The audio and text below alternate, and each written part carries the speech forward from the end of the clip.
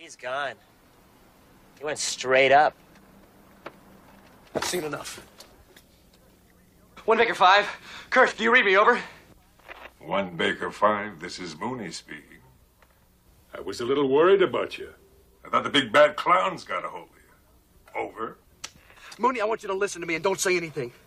I want you to call the state police and get help. There are clowns and they are killing people, over. Okay, let me get this straight. You say there are clowns and you've seen him. Okay, Dave, that's it. Screw you and your college flunkies. I've had enough of this from you and from everyone else. I know what you guys are trying to do. Break me down, drive me out of the force. Well, it's going to take a hell of a lot more than a lame prank like this to get Curtis Mooney to throw in his badge, so f*** you. Over.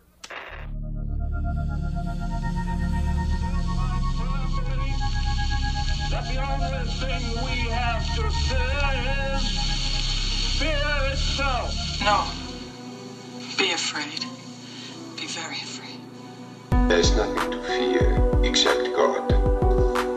Whatever that means to you. Do I look like someone who cares what God thinks?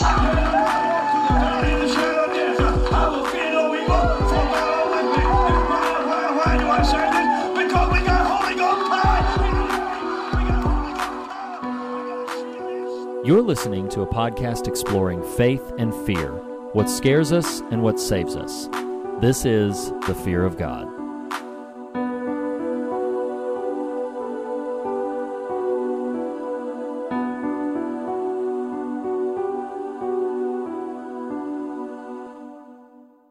Cowabunga, dudes and dudettes, and welcome back to your favorite podcast at the intersection of faith and fear, where every week we discuss what scares us in order to find what saves us. This is a very 80s Fear of God. Speaking to you right now is one of your Fear of God hosts, Nathan Rouse, and typically with me is fellow co-host Reed Lackey. And well, you know, guys, he was here a minute ago, but something was clearly going on at his place, and he kind of dumbly said, well, I'll be hornswoggled. Then went to go check on some disturbance. Hopefully he'll be okay. In the meantime, allow me to welcome you into our Totally Righteous series, a break before things get heavy again, a series where we're going to be celebrating that era that some of you may not have even been born in, but that birthed such fads as the Walkman and Care Bears. When the times were strange and the things were stranger, it is those fogging 80s. We have 3 party guests for you today. We have been having some parties here at the show. It's been a grand old time. Our 3 party guests today are a trio of real American heroes. Yes, friends and foggers. First, please welcome Def Leppard's biggest fan, Blake Collier. Blake, welcome back to the show. Ooh, yeah. Yes, thank you, sir. Pour some sugar on me, indeed. Our second guest is the Kit to mine and Reed's Knight Rider. Ladies and gentlemen, it is Stephen Beckley, the man, the myth, the legend. Stephen, welcome back to the show, good sir. How are you? And last, but certainly not least, referencing here a film at least nodded to last week. He may be a writer, but he is no dull boy. Welcome back to the show, Matt Ruff. Matt, thank you for coming back, sir.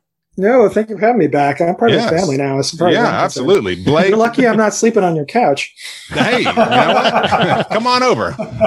Blake, Beckley, Matt, you guys made it through Korea. You can make it through this bullshit. So give me a second while I remind the listeners that here at the Fear of God, we explore, we don't explain.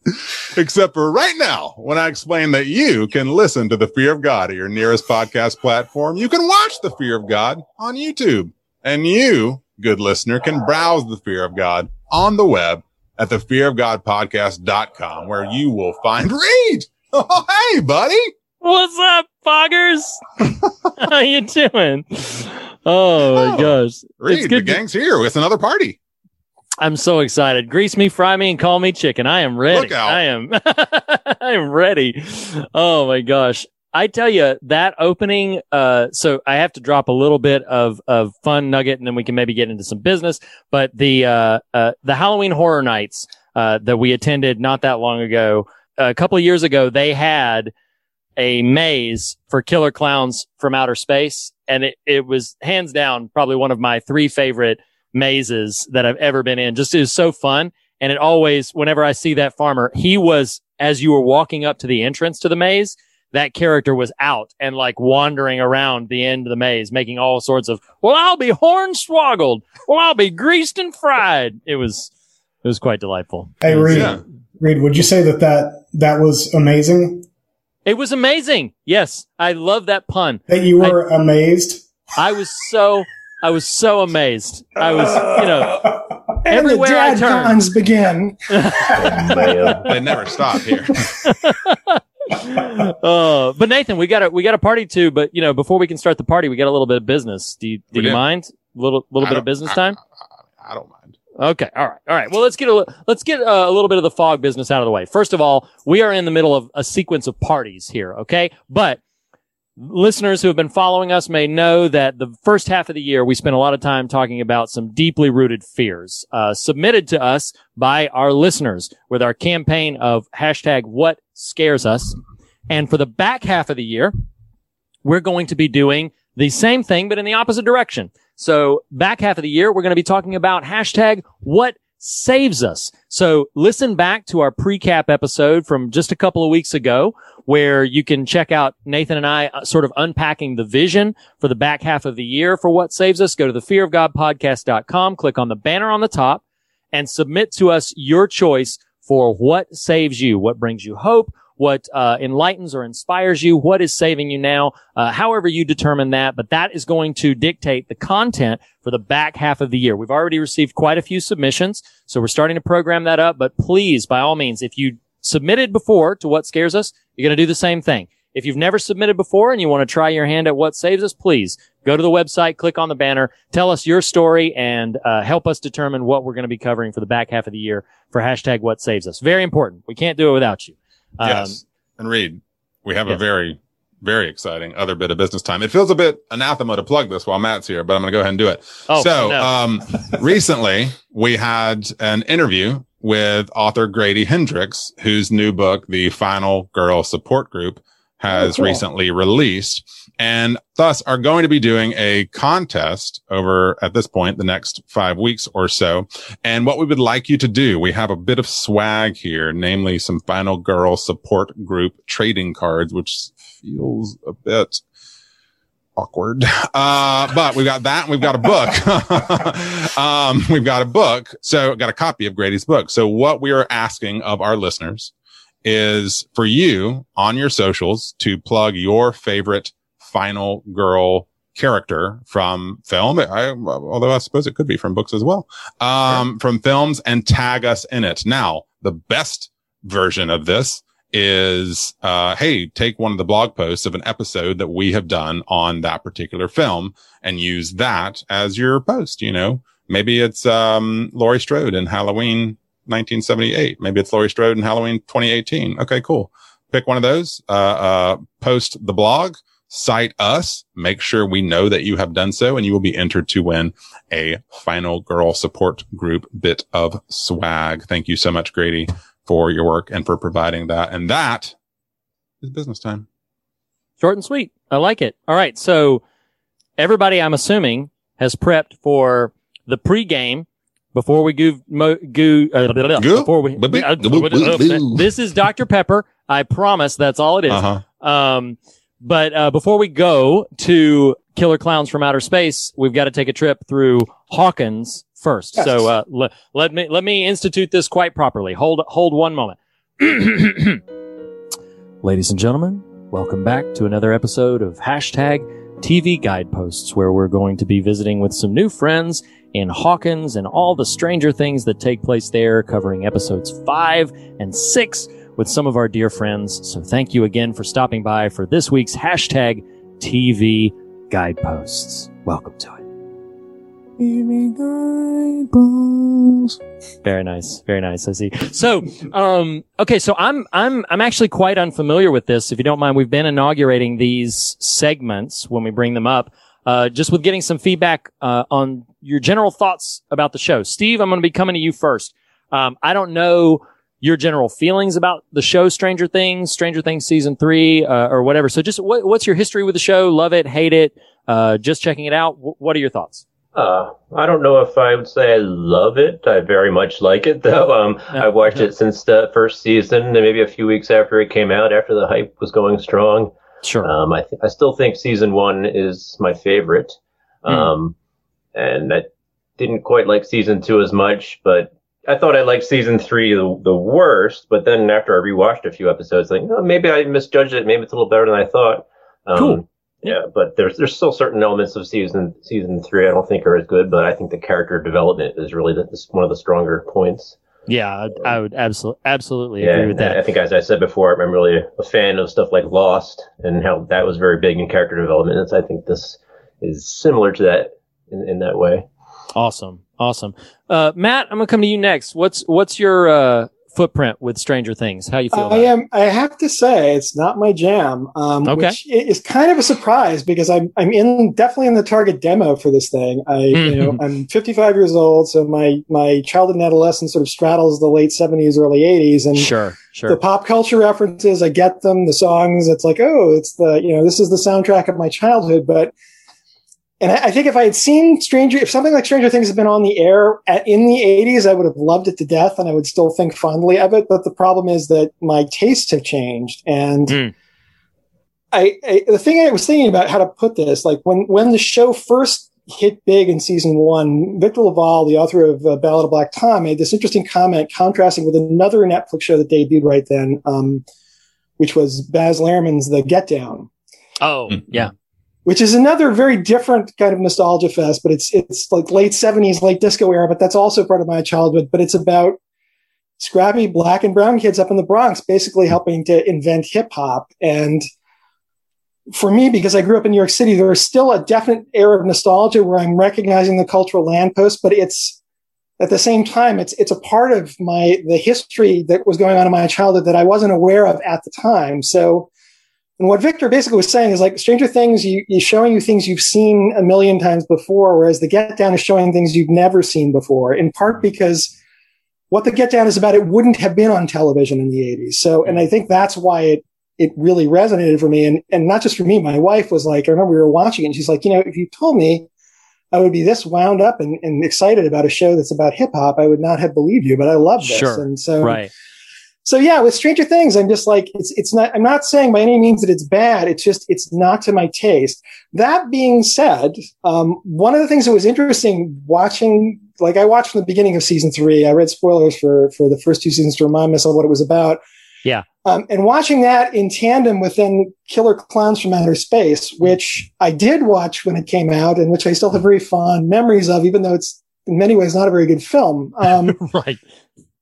But that contrast basically taught me something, made me realize something that I hadn't before the first time I tried to watch Stranger Things, which is that it may be doing things I've seen a million times before, but it is doing them in a really smart, witty way. And in many cases, it's a better done version of the things it's imitating or that it's referencing.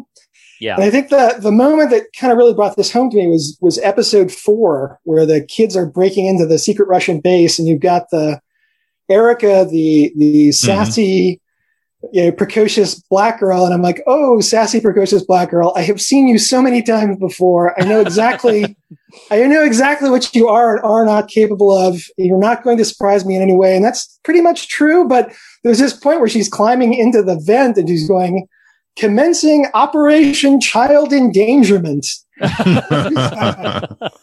I just started laughing and I'm like, okay, that's a good line. And that's a better line than the Mark 1.0 version of sassy black girl would probably have been said. And I think that's why this show is so, popular, is because if you want the kind of thing that it is, it will deliver you the best version of it. Yeah. It just doesn't happen to be for me, but props to that. No, I can appreciate that. I think that's a really astute observation, actually. And, Blake, so what is your footprint with Stranger Things, just writ large? So I don't think it was the day of the release of the first season, but it was like the weekend after it released. It was before the hype really kind of hit, like at the height of, that first season being as big as it was. I remember I pretty much binged it over, day and a half maybe, and loved it. Love the first season. Hit all the nostalgic points for me. You know, I caught most of the references, even though I'm not the best at catching references, just because I'm not really paying attention to references. I'm paying attention to the narrative. But, I really, really love the first season. I really, really despised the second season. And so whenever y'all had your classic, going at it on the podcast, I think that was the moment where I was like, I might like this Nathan guy. He won you over. Yeah. And then 3 was a mixed bag. It's kind of like Beckley said. I really wanted to like it, and there were parts of it that I felt worked better than the second season. But on the whole, like, I feel like my general enjoyment of the show has kind of lessened as each season has gone, and so I'm curious to see, like, if I'm hoping 4 kind of raises it a little bit for me. But the watching sounds like it will for sure. Yeah, we'll see. Hopefully, I feel like watching the episode 5 and 6 for the show. It kind of made me appreciate aspects of it that I may not have appreciated before, and I really came to the conclusion that Stranger Things is really just about the redemption of Steve Harrington, and that's all that matters. And well, you know what? If that's the situation, then it succeeds with flying colors. Exactly. Absolutely. Honest to God, like Steve, and deservedly so. Steve gets so much love. I mean, like he's a great character. Mm-hmm. And I think we'd mentioned, I think it was last week, we talked that like Steve and Hopper just kind of come fully formed out, and they're interesting characters regardless of the show they're in. That they're kind of strong. So does anybody have? If I can jump in there, yeah. I don't think Steve comes fully formed. I think Joe Keery comes fully formed, and the producers find Steve because of Joe Keery. That's fair. Because I think that first season, it's not so much that he's unlikable, which he is. It's they've typed him as the unlikable kind of 80s bully character, and I think that likability of the actor starts to shine through, and they just lean into the skid. So he was even somewhat redeemed at the very end of that season. Sure. He kind of became the protector. Yeah, absolutely. That's kind of the beauty of his character is he can't help but protect those kids, even though he doesn't want to. It's true. No, it's quite true. Could I say one more thing? Please, by all means. Something about the seasons as they progress. They don't make these seasons from one year to the next. I think they have a year or two between each one. So the actors and the characters are getting a bit older in between each season. So now we don't have children and teenager characters. We have teenager and then the older ones in their mid-20s now. I think that's part of the reason it sort of loses its allure for me. I like it being sort of about kids in the 80s and not older teenagers and young adults in the 80s, because I was in my child years in the 80s myself too. Yeah. No, I can totally relate to that. So episode, we're talking, in specifics about episode 5 and 6. So we'll start with episode 5. I'll kind of kick the door down, and then we'll just sort of round robin anybody that's got anything to say, particular to this episode or particularly to this pair of episodes. I will say, love me some Stranger Things homages and little touch points. If there's anything that I feel like goes probably a bit too far in the homage to where it's a little silly, is how much that Russian villain is like the Terminator. Like how much he looks, how much like Cary Elwes, the mayor, even references him as Arnold Schwarzenegger, doesn't he? Yes, like, he does. Okay, we have pushed through the singularity into MetaZone, you know. Yeah, it's and I mean I kind of like what they do around that plot line in general, but even like it got to the point, as much kind of unbridled affection as I have for the show, it got to the point even watching it where I'm like, come on. It's got the same hair. It reminds me a little of when you first watched The Force Awakens in the theater, and you're like, look at them winking at A New Hope, and then by the end of it, you're like, oh, it's A New Hope. They just took the script and changed the dialogue. Like that's all they look really at you did. Winking at the Terminator, and then it's the Terminator. Yeah, like that really scene is. where he's firing the gun at them. Whether it's absolutely that. I actually feel like the way that they could have actually salvaged that character or that kind of that hat tip is to have put someone who was big for the 80s action films, but not well known. Like, I kept in my head, I was like, why couldn't they get Dolph Lundgren? Because he's doing stuff. Like, they got him for Creed too. So, like, he would have been perfect. And he would have been the perfect kind of meta, like stunt casting. Yeah, exactly. Yeah, I don't disagree. No, that actually, I like that idea a lot. I think they were actually trying to cast actual Russians as the Russians, because that's fair. I looked into it and it looks like they did. But. Yeah. So that he's an actual Russian? Yeah. Good. Not just a good accent. Okay. Wow. I do love, I mean, I even call him Arnold in my notes. Like that's how direct it is. Yeah, of course. But, just a random note about episode 5 that I wrote down is I love that the show knows that Hopper is physically outmatched by him, and doesn't give him the easy physical wins. Cause you know, we love Hopper. We don't want to see him get his ass kicked, but he should by that guy. Yes, and so absolutely. I actually like that that's kind of the case, and they have to be a bit more reliant on wits than, you know, brawn. No, absolutely. Yeah. He never bests, well, in this pair of fights that they've had so far, and to be honest, I haven't rewatched the end of it, so I can't remember how they conclude with it, but he never bests him physically, to your point, Nathan. Like, in these fights, he straight up loses the first time, gets knocked cold for like a day and a half, and then the second time gets away almost by a sequence of good luck that he's able to sort of maneuver away from the fight. But yeah, I do agree with that. I think it's savvy. But that does lead to a really great David Harbour moment when his, I'm not going to yell it the way he does in the back seat when he says the word drive and it's really drawn out. And I mean, it's just hard not to love David Harbour in this show. Yeah. He's my favorite character, I think. Yeah. He's so likable, and there's so much of his emotion that I agree with. Like, I love the stuff. I actually think this is more in 6. But I love all the stuff with him and Joyce and the Russian Alexei. Like, like that whole sequence of things is so great. And a lot of it is driven by, you get the tension between he and Joyce, because they've got their romance, you know, in play, or that, you know, their potential, he likes her, but, you know, she's not reciprocating because she's still pining for Bob.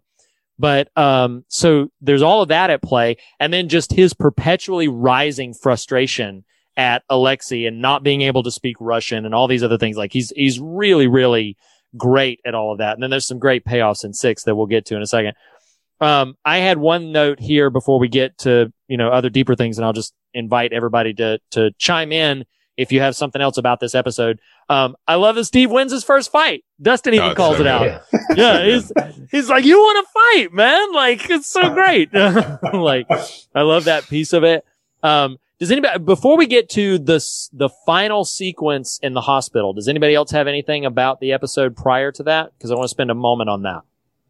I think that was the most memorable part, is the hospital. Yeah. I think it might be, it's definitely the creepiest thing that this season gives us. It might be one of the creepiest things that the show gives us. That whole sequence where Nancy and Jonathan are trying to evade the flayed, infected people. Yeah, go ahead.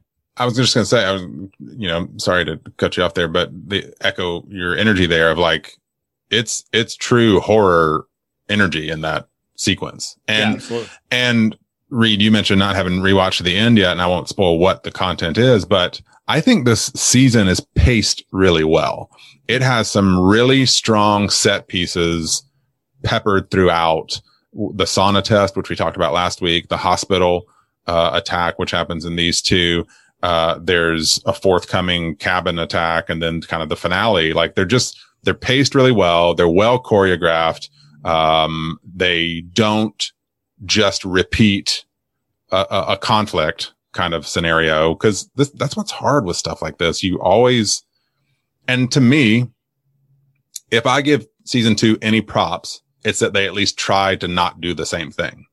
Now, sure. I don't think it really worked, but, I do think it's hard with this kind of storytelling to to not, okay, well, here's your bad guy, and we're going to build to the bad guy, and your fellowship is fractured along the way, and they come back together in order to defeat them. Like those are, and even still, that's present in this season, but the way they structure it, I think, is really smart.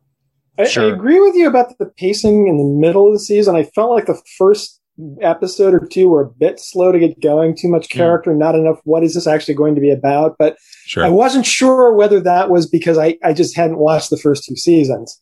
And I felt like maybe if I knew these characters better, I wouldn't mind this as much. But as it is, I'm just like, okay, when are we going to get to what the point of the, Well, and to your point there, Matt, I'm less speaking to pace from a rhythm standpoint. I'm speaking from when they use the set pieces and what those set pieces are from an action standpoint. Like, for instance, the sauna test, it's a really impactful sequence that you would sort of expect to be later in the season. That's all I mean. It's just when they use these big set pieces, they're well done, I think.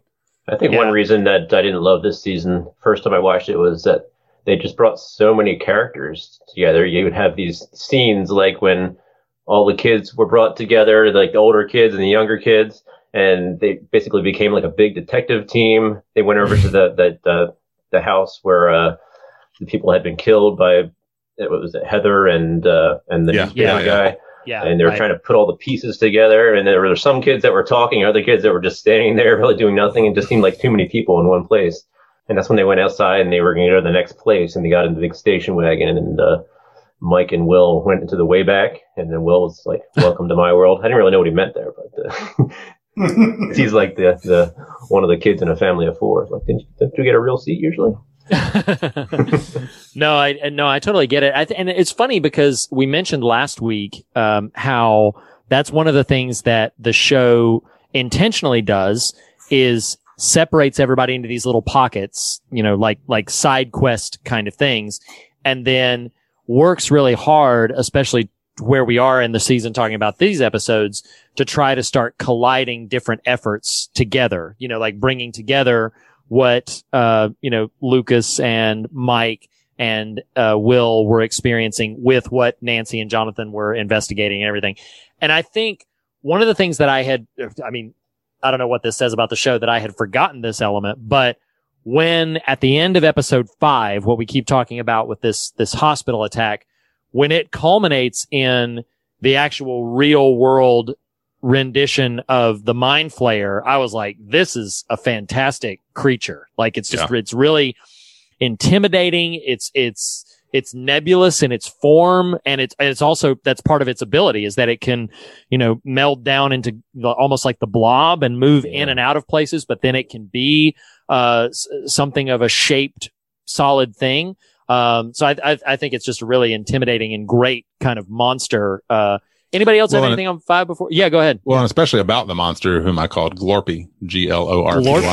Glorpy, because that's kind of the sound he makes, or it makes, or whatever. It is what's, you think too hard about this, it's pretty nauseating.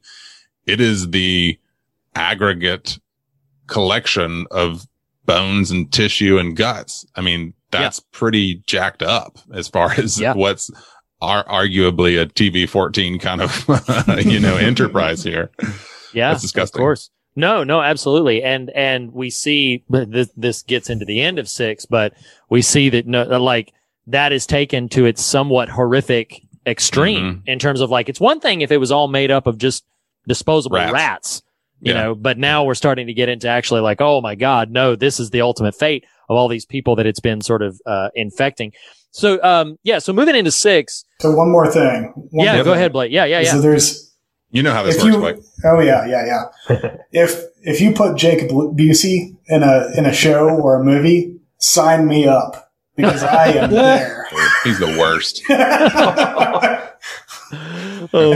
He plays that villain role so well. Oh, absolutely. The poor guy might be like nice as could be in real life, but he has just got the persona. Yeah. Oh my gosh, Nathan, have you ever seen The Frighteners? That's the other big thing that I know Jake from. I have seen it. I keep waiting to revisit it until, for whatever reason, we cover it on the show. So there's also the killer in Identity. That's right. Oh, that's right. Or Yes. is he? The killer. One of them. Oh, yeah. That's right. So like I really love season 5 ends on that big cliffhanger, the reveal of the mind flayer and everything. And then the early parts of the episode, it picks back up with that. One thing that I will say, I have very few criticisms of it because my energy around it is very affectionate. But one of the few things that I felt in episode 6, when Nancy, by all intents and purposes, should have been a goner. There's no reason whatsoever why she survives that moment, except that it toys with her long enough for Elle to arrive. And then Elle sort of takes care of business with it. And I remember actively thinking here, so this is a critique that will turn into a positive because I think the show hangs a lantern on it, is that I remember thinking in the moment, it's like, wow, they're just relying on Elle to solve all their problems. Elle shows up and Elle can take care of business.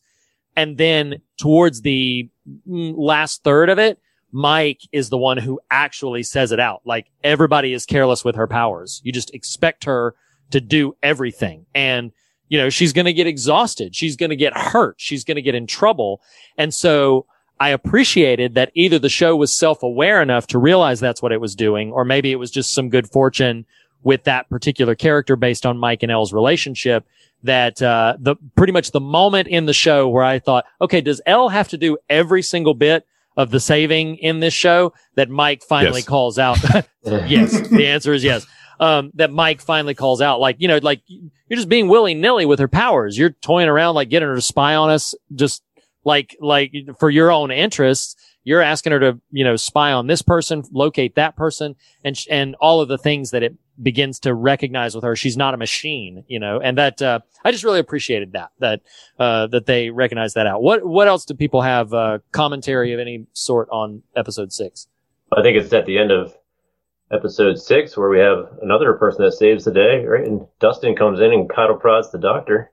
That's great. That is a great moment. That is a really great moment. Yeah, Matt, what you thinking? I was just, the little torture sequence where they're beating the crap. I'm forgetting his name, but the guy who's getting, it's just reminding me, my dad, who was a chaplain at a hospital, would always talk about how, real head trauma is not like that. You don't just shake it off. You don't just shake it off. And so, I'm watching them beat him up, and that was just like, but then there was the later moment when he and Robin are tied together in, back to back, and they bring in the truth serum, and I just had to look it up. That to me was sort of almost like a True Lies reference. Mm-hmm. But of course, that's 90s, not 80s. But and of course, they're going to give him the truth serum, but he's going to keep telling the same story. And that was also the moment, though, listening to you, Robin, when I'm like, why am I getting this deja vu listening to this actress? And I looked her up, and I'm like, oh my gosh, that's Uma Thurman and Ethan Hawke's daughter. Yeah. And I'm old. So, yeah. I remember I didn't look that up until after the season was over, after I'd watched it. I was like, oh, yeah. Yeah. So that was Uma, probably, in younger form. That was my that ain't right moment for Stranger Things. Because your mind melted like an infected rat. Yeah. Oh, my gosh. Let's see. Go ahead, Nathan. Episode 6. I mean, I this is fresh on my brain because I rewatched the last kind of 20 minutes of episode 6, but there's a look. I think it's when the alarm goes off in the bunker, right? In the Russian bunker that Joe Keery just gives to the torture guy. And it's just so good. I mean, like there are, as a person who occasionally and still on a certain level aspires to be an actor, every now and then you're like, that person, they're not really good. All my creative heads know what we're talking about in terms of this thing that happens. But every now and then you see someone do it and you're like, that's good. I really like what he just did. I am not going to take anything away from that performer there. Do you have that line in front of you? Do you know what it is? I don't remember it being a line. I remember it being just a look he made. Oh, okay. Okay. Yeah. So I have a line that he said that I really liked. Yeah. What was it? It was when he was like taunting the not the doctor, but the guy, the Russian commander. And he was talking about Dustin going back to Hopper, and that they're going to come in there with the cavalry. He said they're going to come in here commando style, guns ablazing, and kick your sorry asses back to Russia. You're going to be 2 pieces of toast. Yeah. Oh, yeah. Well, which is a really odd line, but he delivers it really well. Yeah. I do, Matt, you were picking apart head trauma. It's just a fun show, Matt. Come on. No. I know. I'm playing with you because I'm about to do the exact same thing. But at the end of episode 6, when the Glorp monster is Avengers assembling the entire town of Hawkins, I'm like, are we going to deal in season 4 with the fallout that like half of Hawkins has been symbiote Venom styled into this monster? Like the long answer to that is no.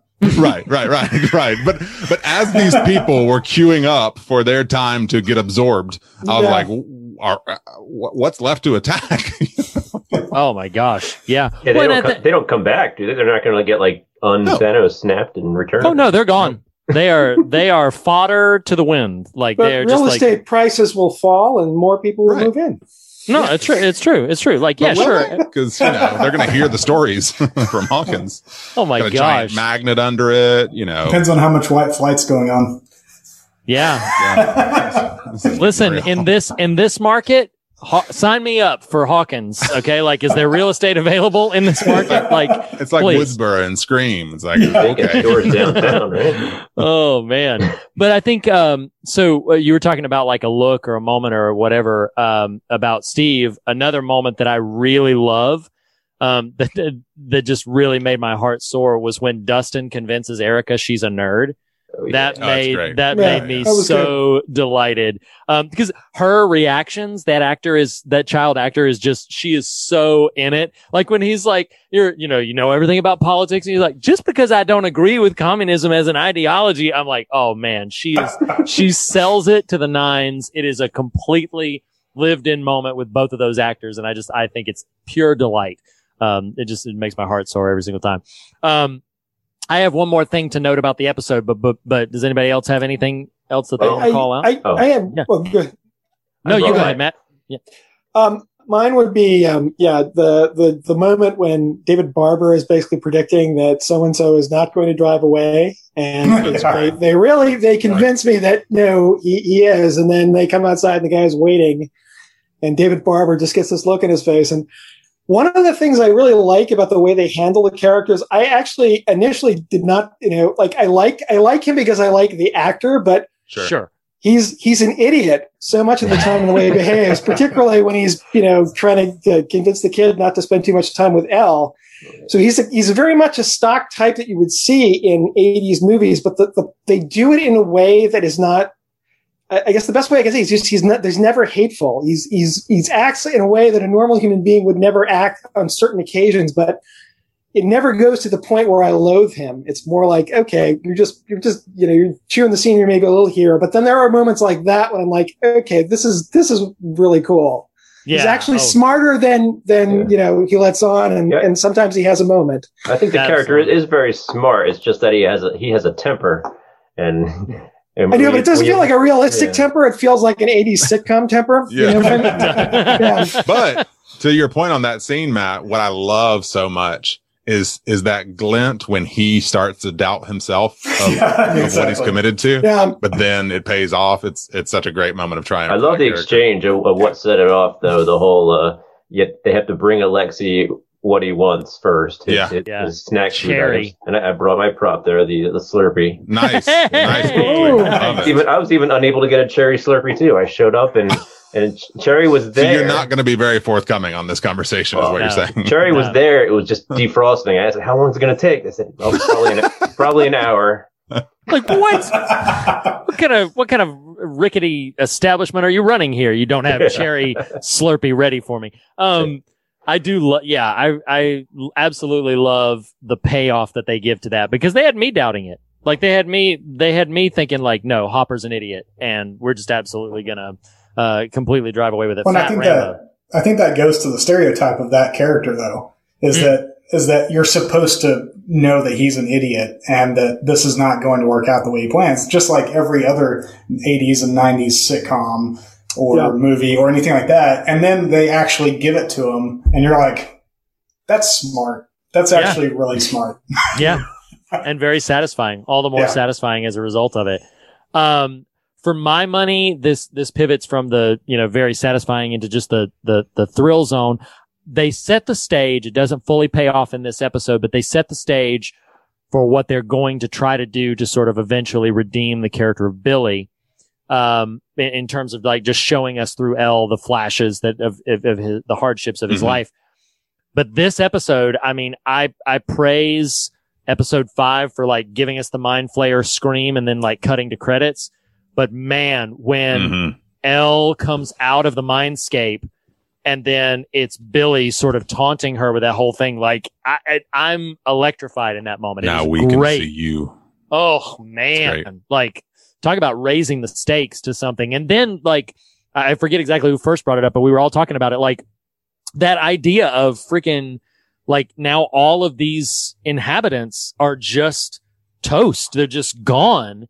And the viscera of that is really intense. Like they've basically framed it to where, according to Billy's threats, this has all been about Elle. This has all been about like zoning in on her, undermining her, overpowering her, and then it all culminating into this like, oh my God, all of them are coming into this massive, now the Mind Flayer will be the size he was in the Upside Down, but in the real world, in physical space. And, that's very intimidating. That's a great power up to a villain. So the first season was all about the scientists using Elle to open the doorway, right? And this season really is all about the Flayers from the other side trying to use her to get out. Really. Yeah, and to basically take stronger root in the real world because of the remnant that was left here. And I am curious now. One that we've expressed some things, and this may be more suited for like the finale conversations, but like I am curious what season 4 will bring us because there are a lot of things about. Again, this is probably more suited for the finale, but there's a lot of things about this season that feel closed off, that feel like they're intentionally sort of trying to wrap a bow on it, that with a couple of small exceptions, if this was all we got, I could understand, okay, this is the conclusion of the Stranger Things saga. So I am curious to see how or if they even deal with some of the fallout from some of the things that have taken place, both character-wise and just logistically among the town. So does anybody else have anything else that you wanted to mention, didn't get a chance to? I remember the canisters of the green goo, or what do they call it? The ooze. It's like Secret of the Ooze. Yeah, it's like Teenage Mutant Ninja Turtles 2. Secret of the Ooze. They're bringing that in there. No, absolutely. And Erica's like, if I got to drink something, it's between dying of thirst and drinking this, I'm drinking this. Well, and the fact that the ooze ends up being a type of homage to the alien. With that, I was thinking that, yeah. Oh, yeah. Acid blood. Gave them a way out of there through the floor. Yeah. Yeah. No, that was really cool. That was really cool. All right. Well, I'll bring it on home. Bear with me a moment.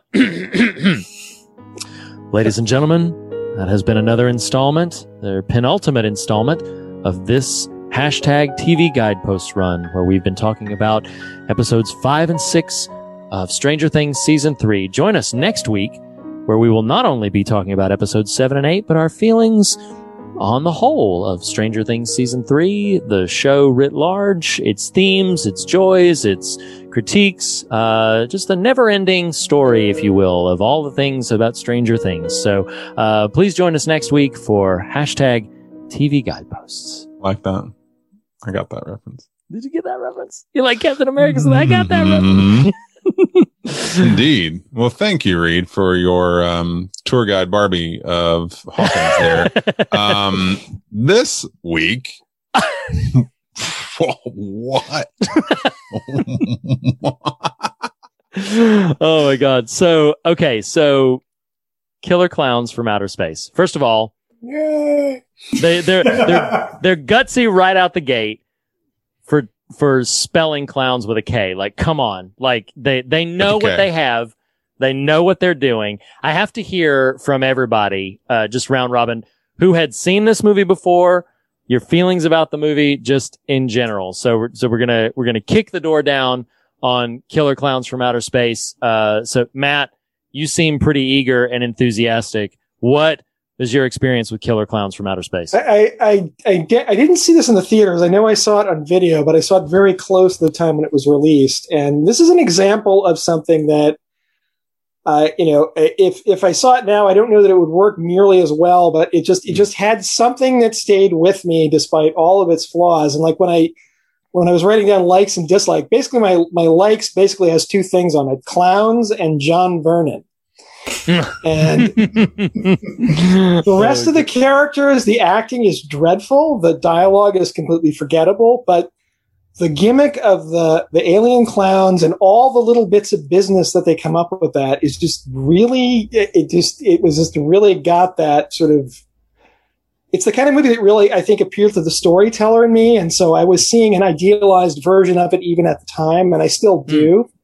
So I was just like, as soon as we started with the popcorn gun, and then every time I thought they'd thought of every clown gimmick they could, they would come up with something else. And rewatching it, I was seeing like, oh, that's right, the acid pies. They're throwing pies in the guy and he's going to melt, there's always one thing after another, and that just made the whole thing worth it. But it's like, I just remember watching it and I was like, oh yeah, this is why Stranger Things is actually good, is because these characters are just so forgettable, and it's like, stop talking and get back to the clowns. I get it. They're either saying totally forgettable things, or they are lampshading the fact that Killer Clowns are really awesome. It's like, I know. Get back to them. Right.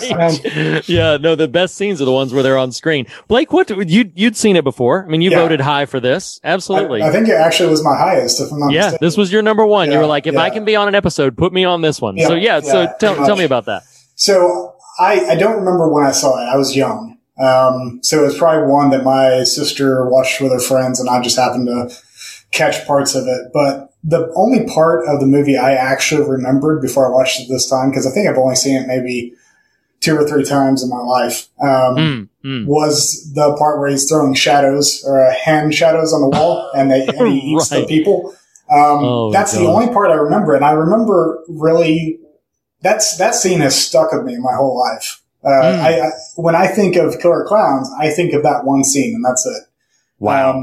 And so, for whatever reason, that stuck out to me, and it was a joy for me to rewatch it, because it's one that I've always kind of wanted to rewatch, just to either kind of hate it for it being worse than I remembered it, or whatever. But I kind of just loved every moment of even though it just what Matt was saying is, characters are forgettable, except for the brothers. I think the brothers are kind of funny, actually. The ice cream brothers. They're the closest thing to something. Exactly. Yeah. Exactly. But the dialogue is crap. But man, I just really like how they set it up and how they keep coming at you with these, like Matt said, these new tropes of clowns.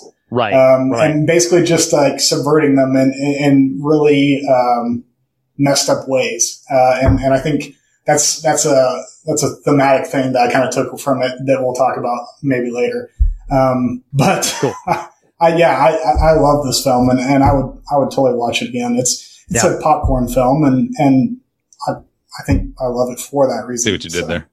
I own it. I own it now, thanks to you guys, by the way. That's fantastic. That's awesome. You are welcome. That's right. So, Steve, what's your history with it? What's your affection for it? Well, I had seen it in my youth too. I think I watched it in the early '90s, which is probably around 5 years after it came out. Right. In my middle school years, I think it was heavily featured on some premium cable channels. So I think I saw it a few times like that, but I don't think I had seen it until now, in maybe 25 or 30 years. Wow. It was fun to revisit it. I think the thing that stuck in my mind most was the cotton candy. And then the cocoons. I thought that was really inventive. Cocoons. I mean, it's probably reminiscent of like Body Snatchers, Invasion of Body Snatchers. But, yeah. I think originally when I was young, the catchy title and usual premise caught my attention. Clowns from outer space. What is this about? I have to see this. Well, and they have their own theme song. Come on. Oh yeah, absolutely. Yeah, that's probably what really hooked me once I turned it on was the theme song. That's even stuck in my head over 30 years. I knew what that was going to be when I turned on the movie. There's a playlist I have that is horror movie rock anthems, and it features, of course, Pet Sematary by the Ramones. It features Dream Warriors by Dokken, and it has Killer Clowns from Outer Space, like right up there, like in my top 5 of like, that is it's a very infectious, energetic kind of tune. It immediately kicks the door down. The first time I saw this, and I honestly can't remember when I did, all I remember about it is that the first time I saw it, I kind of didn't get it. And I was a bit disappointed because I felt like I was like, ooh, kill. And I don't know if I was maybe riding the wave of like Stephen King's It or whatever. And I was thinking like, ooh, this is supposed to be like super creepy. Like this is supposed to be like really super scary.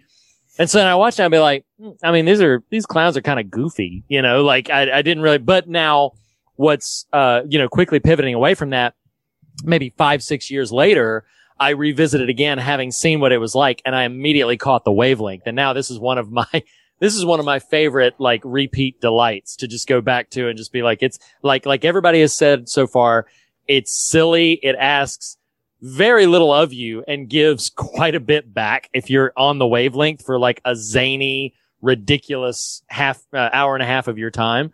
Now, Nathan, I think, if I remember, and you can fill me in on this, this was one that you thought you had remembered seeing, but what was your experience of it like this time, or like exactly what was your history with it? Well, fun little fog peek behind the curtain. A childhood chum whom I actually referenced on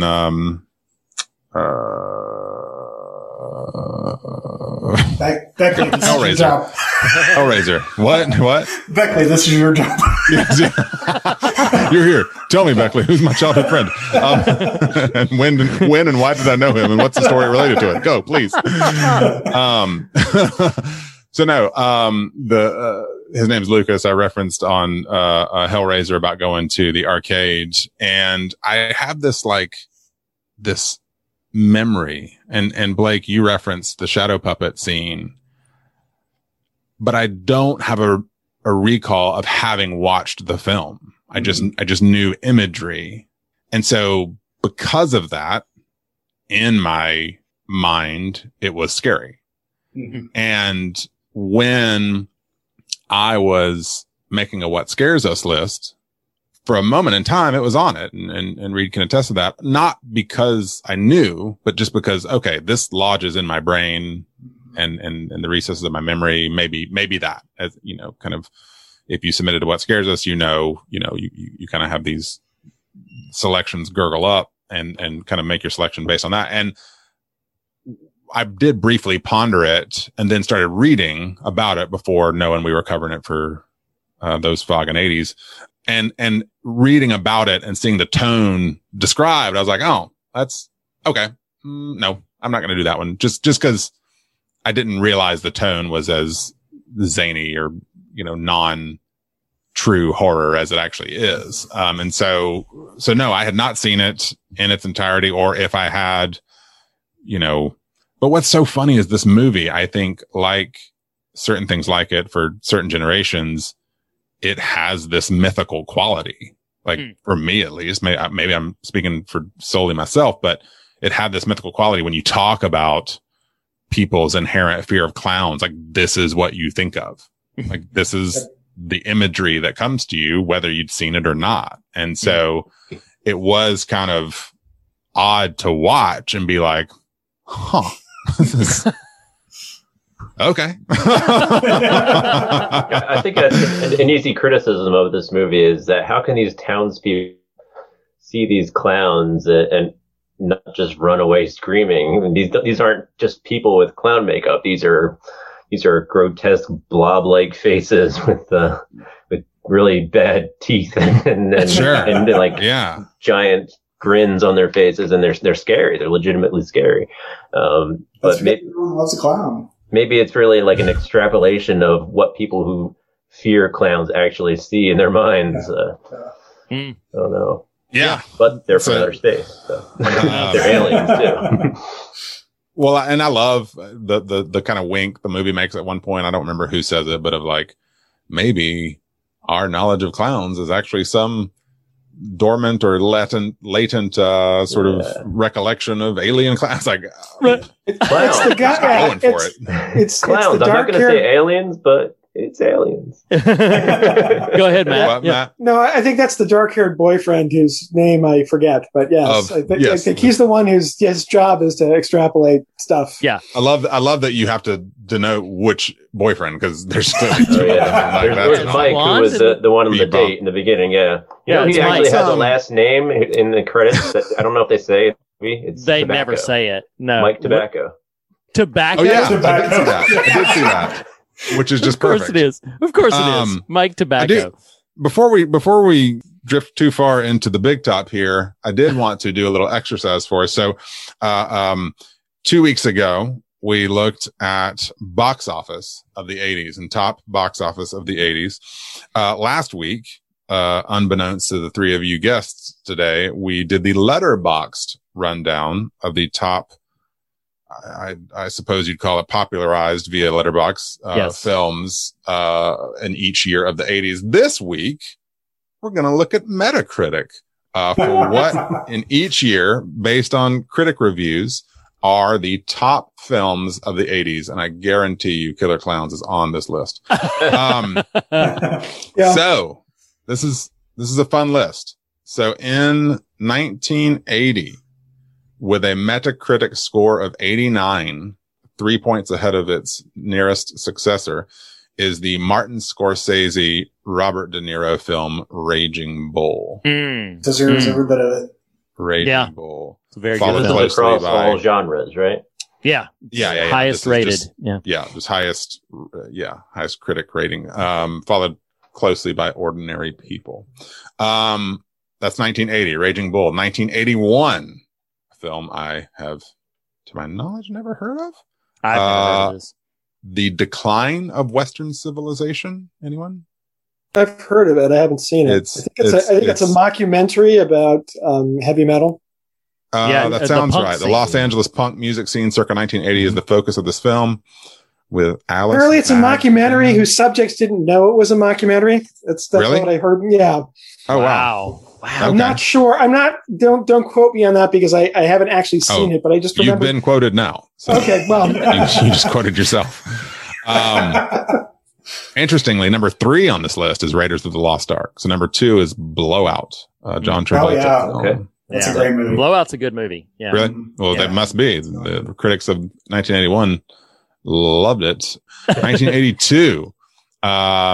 Scoring a 91 on Metacritic is, it made our, definitely made our box office list. I can't remember. Did it make the letterbox list read? Is E.T., the extraterrestrial? It was not the most popular of 82. 82, was Blade Runner for popularity. That's right. Yeah. That's right. 83. I've actually not seen this film. It is The Right Stuff. I've heard great things. That's great. That's fun. Yeah. 84. Now that's awesome that this is the top of the list. This is Spinal Tap. Yes. Oh, yeah. That's amazing that's highest rated among critics for that year. Rank it up to 11. That's right. The Terminator is at number 4 of that year. 1985. Also unfamiliar to me is the film, Ran. R-A-N. This one is Ron. A Lear. Ron. Yeah. Yeah. A Lear adaptation. Mm-hmm. Kira Kurosawa. Interesting. Number 3 is Back to the Future. Dave Courtney had a very spot on Marty McFly costume on last week. He did. Was that 84 or 85 that I just said? That was 85. Okay, cool. Yep. 86 is a great year. The Nintendo Entertainment System came out that year, and Hannah and Her Sisters was the number 1 rated film of that year. Yes, indeed. Woody Allen.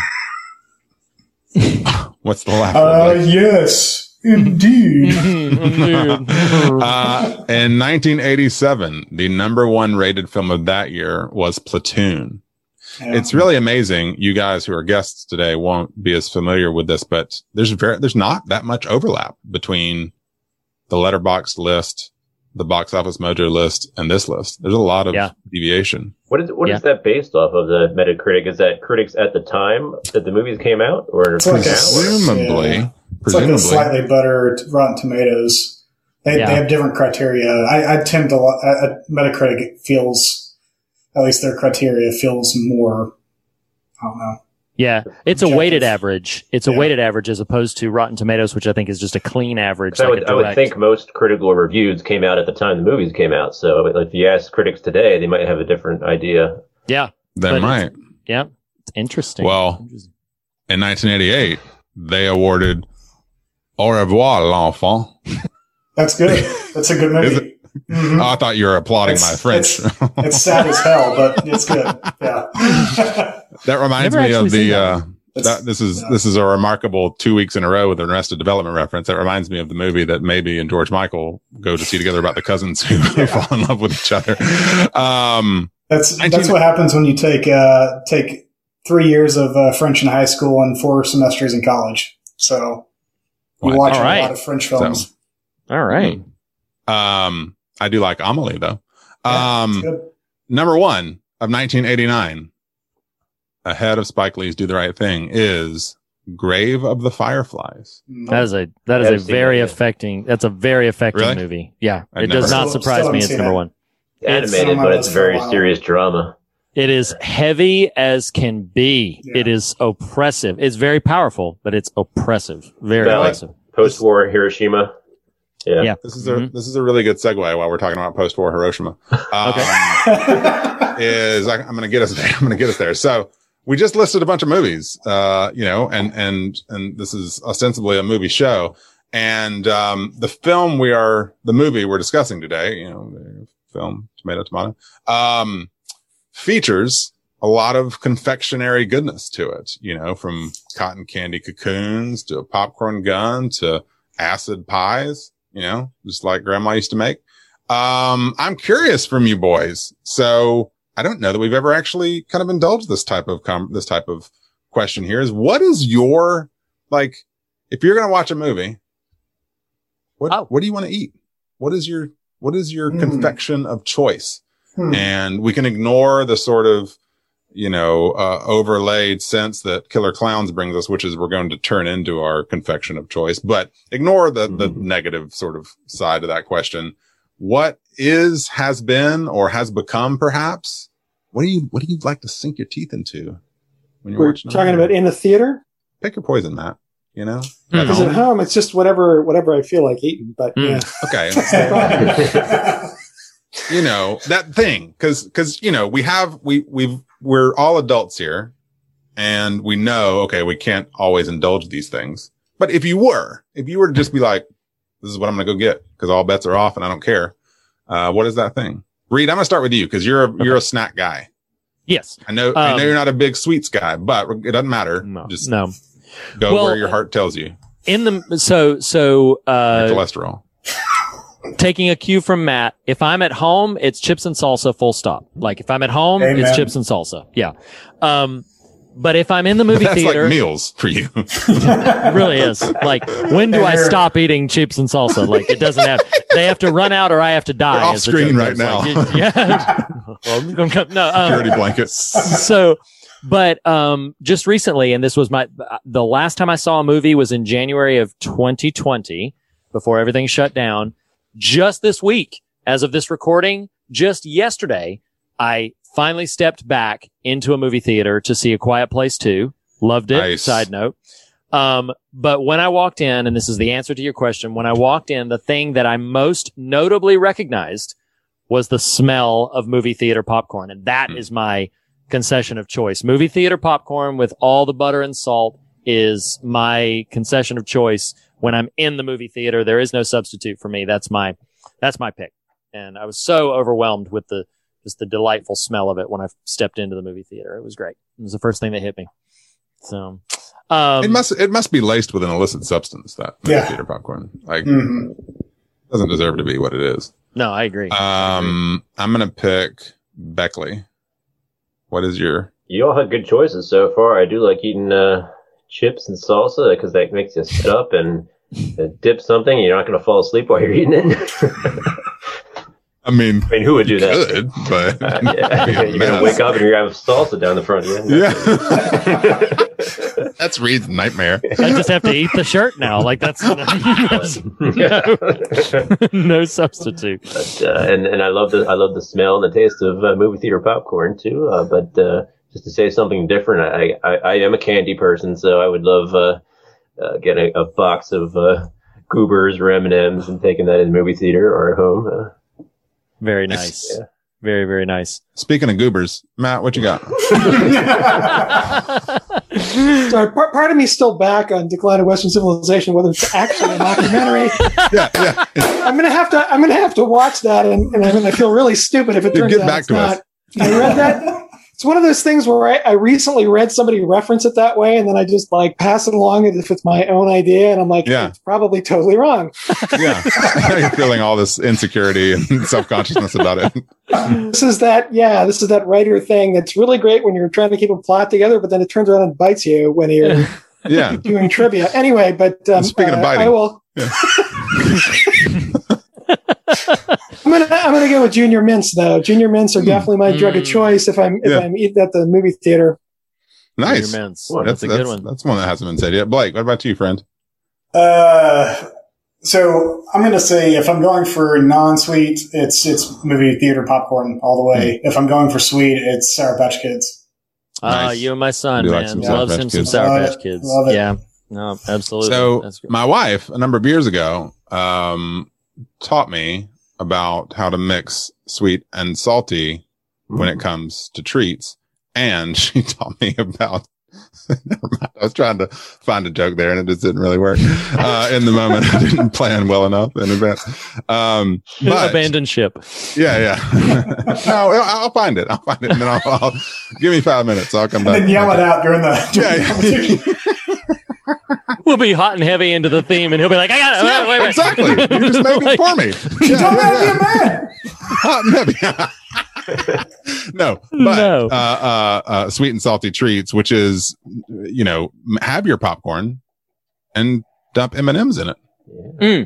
It works. Go for it. Next time, you'll thank me. But something. No.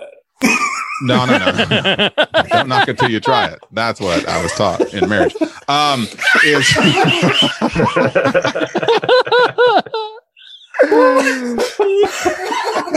the jacket off. Members only. But I do love a Reese's cup. But a recent discovery that I'm really angry at my brother for introducing me to, because it's insanely good, and I pick it up far more than I should, is sweet tart ropes.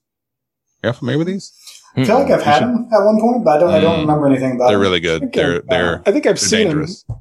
Yeah, they're dangerous. You'll see them next time in the grocery store, and you'll be like, "I'll get those." And I will have you to blame. Yeah. You're welcome. You are welcome, sir. Well, okay, so that has been some delightful diversions. I think we really need to do this movie right, and there's no better way to do this movie right than by talking about all the things that are not just wrong, they ain't right. So boys, get your list together. Andrew, cue the music.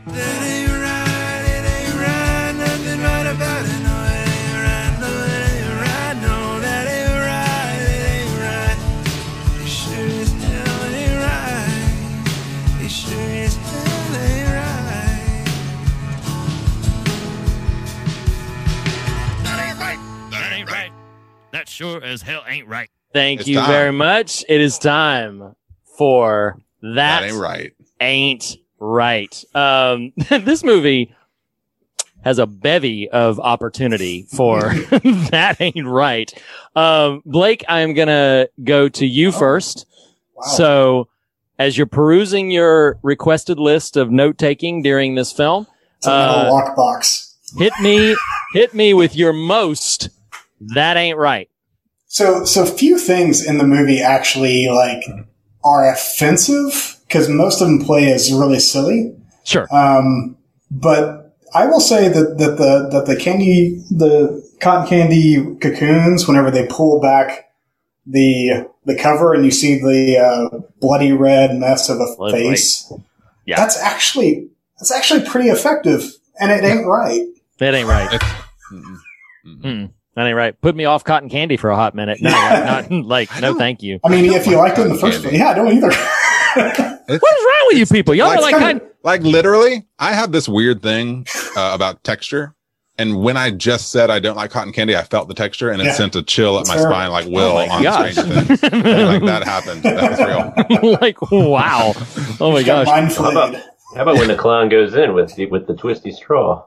Goes for it and like drinks it out. Yeah, that ain't right. What's he drinking there? Oh, that ain't no, that ain't right. All right, Steve. So maybe that was it. But what was your most? That was one on my list. Yeah, but I have a few others here. I think one of the biggest ones, one of the actual truest, scariest moments in the film, I think, is when Officer Dave goes back into the dark police station and sees Officer Mooney turned into Mooney a dummy. puppet. Yeah, he's turned into a puppet. He said they'll never make a dummy out of me, and what happens? They make a dummy out of him. Look at there. That's a payoff if ever one existed. Yeah, I mean the way he's a puppet for the clown, and the puppet speaks. The puppet speaks. Yeah, the puppet speaks, but the clown is speaking through the puppet, Officer Mooney, saying what? Don't worry, Dave. All we want to do is kill you. That's one of the movie's like legit scares. And it culminates in that. Am I wrong? It culminates in that nasty. He licks his hand. Yeah, get it all red into that ain't right. That ain't right. It ain't right. A whole lot. And then he takes his bloody arm and. Yeah, it's just disgusting. And sound effect. That made me think of at least two other movies that was. I don't know. One was. One it might have been referencing is The Shining. I was thinking, like, when Jack says to Wendy, what does he say? Like, don't worry, Wendy, I don't want to kill you. I just want to bash your brains in. Bash your brains in. And then another movie that came years later, which I don't know if it was inspired by Killer Klowns or what, was Independence Day, when the alien is using Brent Spiner to say what he was planning, right? Yeah, no, it's absolutely, very well could have been. Killer Klowns probably influenced way more than it ever gets credit for. It's like that Dark Horse, creative thing. Matt, coming to you next. What has not been named? What has not been named, because that last one was definitely on the top of my list. I guess the one that hasn't been named yet would be the implied clown sex between the Ice Cream Brothers and the and the two female clowns, particularly the one with the inflatable breasts. And like we just see them kind of smiling at them, and then next time we see the brothers, they're covered with kisses and their clothes are shredded, and that's all they say about that. But I was just like, okay. I'm going to tell a really funny story related to that. Oh, you really? Which is always a great time for an interjection. You have a funny story related to that. So I tried to watch this movie last night, and I got to be real honest. I fell asleep. But you just clicked something for me, Matt. I fell asleep when the Ice Cream Bros and the clown gals encounter each other. And so today I was like, okay, well, I fell asleep. I need to go back and finish the film. And I did. And I got to where I thought I was, but where I began was the boys running in with the kisses all over their face. And I was like, why did that happen? I don't remember. It's okay. But so you just connected the dots for me. So thank you for that. Look at that. Wow. Now, this is a perfect film. Actually. Oh my gosh, Nathan, I'm going to give you the honors of going next. What's your most? That ain't right. I'll go after you. There's a lot of whimsy, a lot of just grotesquerie here, and I do think the creature design of the clowns is pretty epic, if I'm being honest. But I had a visceral response. Some of you know this, but we just got a puppy about 3 months ago. Oh no. And I had an active, strong response when that dang dumb clown took the Cactus Cooler Man's dog. And I was like, hell no. Boo. Is it Boo? Pooh Bear. Pooh. Yeah. Pooh Bear. Pooh Bear. That's right. And that old Turner and Hooch up in here, and he's like, I had it all been a hornswoggle and what in blue blazes with the Cactus Cooler? You know, Oh my gosh. it's that guy. He's out with the clowns in the cornfield, Reed. I'm telling you. in the cornfield. Clowns in Yeah, the cornfield with the that's cactus in the cooler. Yes. That's a deep cut joke. Beckley gets it. So yeah, when the dog gets got, I was mad. I was like, no, Sure. that is not cool. It ain't right. No, No, it ain't right. No, it ain't What about right. you, Reed?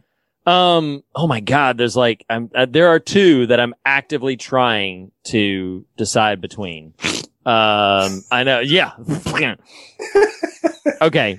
I'm going to go for well, first of all, before I mention that ain't right, you called out the creature design. Oh, yeah. Gotta put it on record. These are I don't know if it's Chiodo or Kyoto brothers, but these are the guys who designed the trolls from Ernest Scared Stupid. And nice. I love it. Their skill at crafting outrageous, absurdist, and yet somehow very effective monster creature designs is really, really potent. Okay. Know what I mean? Know what I mean? I'm not going to go too deep down this path, but this evokes an actual fear, a thought that I have nearly every time that I, as tastefully as I can put it, need to relieve myself. But freaking popcorn in the bathroom that eventually turns into a freaking toilet snake clown up from the toilet attacking her. Is an intense That ain't right. It ain't connection right. you just made there. Well, yeah, because I mean, I'm not discrediting that. That's you've just instilled a new thing in me that I'm afraid of. Well, every time that I've been away from my home for longer than say a week, the very first thing that I do is go to each of the bathrooms and flush the toilets because I have no idea. Really? That's a thing? What might have you do that? It's a thing I do. Yes. Like I go around and I flush the toilets because I don't know. Because I don't know. Because I don't know. I've been gone for a week. Okay. Like what's amazing is like I would have thought. Like, this is why I love the fear of God, and it's a party because we just learn new things about each other. I love that it isn't you flush the toilet at other people's houses when you need to go as a starting point. It's you come home. Now it's time to flush every toilet. Listen, you don't know, man. They nestle under there for water. That's true. And you don't know. And so like you just gotta make sure. It's a fair point. Like, listen, you're gonna think about it the next time. I'm not kidding. Like I already am. I'm just saying. I'm planning. Okay, just so you know, from tonight, after this is over, I'm going to go to the toilet to relieve myself, and I'm going to tremble as I lift up the lid. I'm telling you, man, it ain't right. I'm telling you, man, it ain't right. It ain't right. And they tapped into that with this friggin' like the popcorn like turning into this big, because it's one thing like the popcorn is apparently, sentient, but then it's got like this toilet, like, I don't know, this long, spindly, clown-headed snake thing. I'm just like, no. It just ain't right. It just begs a lot of questions. Like, so the popcorn is itself just seed and it just needs moisture? Like, cause it goes in the hamper. Theoretically, there's some dampness to a hamper. I don't know, man. And then it's in the toilet. Yeah, do you remember? There's another spot, right? Do you think that's like some sort of clown scientist, bioengineered bioweapon? Or do you think that's just the larval stage of the killer clown? Yeah. Oh. There you go. Yeah, I like it. I mean, I don't like it. What came first, the popcorn? No, I do like that. That's great. Yeah, it's just Matt's taking notes. This is that is the popcorn is the face hugger of killer clowns. Like that's their sort of I'm wondering, them out of their guns, but it's the butt hugger attached to people. Do we have killer clowns to thank for Prometheus? Oh, maybe. I mean, see, that's the thing. It's all connected. We are right now laying the gift groundwork that keeps on giving for the scholarly Flush studies. that toilet. Yeah. Twice for good measure. Did you look into any of the trivia, or did you already know about like if they're planning a sequel and what happened to that? Or oh no, I didn't. Do you? No, I heard some of it. Yeah, that they had been planning a sequel for a long time. It just never really got off the ground. And it was close to getting made, and I think Fox had the rights to it. And then when Disney bought Fox, they just nixed that idea. Wow. Oh, that's man, So Disney's ruining everything. It's going to get worked into the MCU somehow. Maybe. Dude, I'd love to see that. Yeah. It's some sort of post-credit things like Howard the Duck was at the end of one of the movies. Yeah. Right. They'll put a killer clown in the collector's room. My in your toilet. gosh. Oh my gosh. There's going to be a water war taking place in the not too distant future in the real world, and it's going to be Reed's fault because he flushes the toilet 15 times before he goes. Hey, now, I didn't say. How did this suddenly turn into like, oh, I've got OCD on the flush? It's one time through because I've not been there for a week. So I'm just saying. Sure.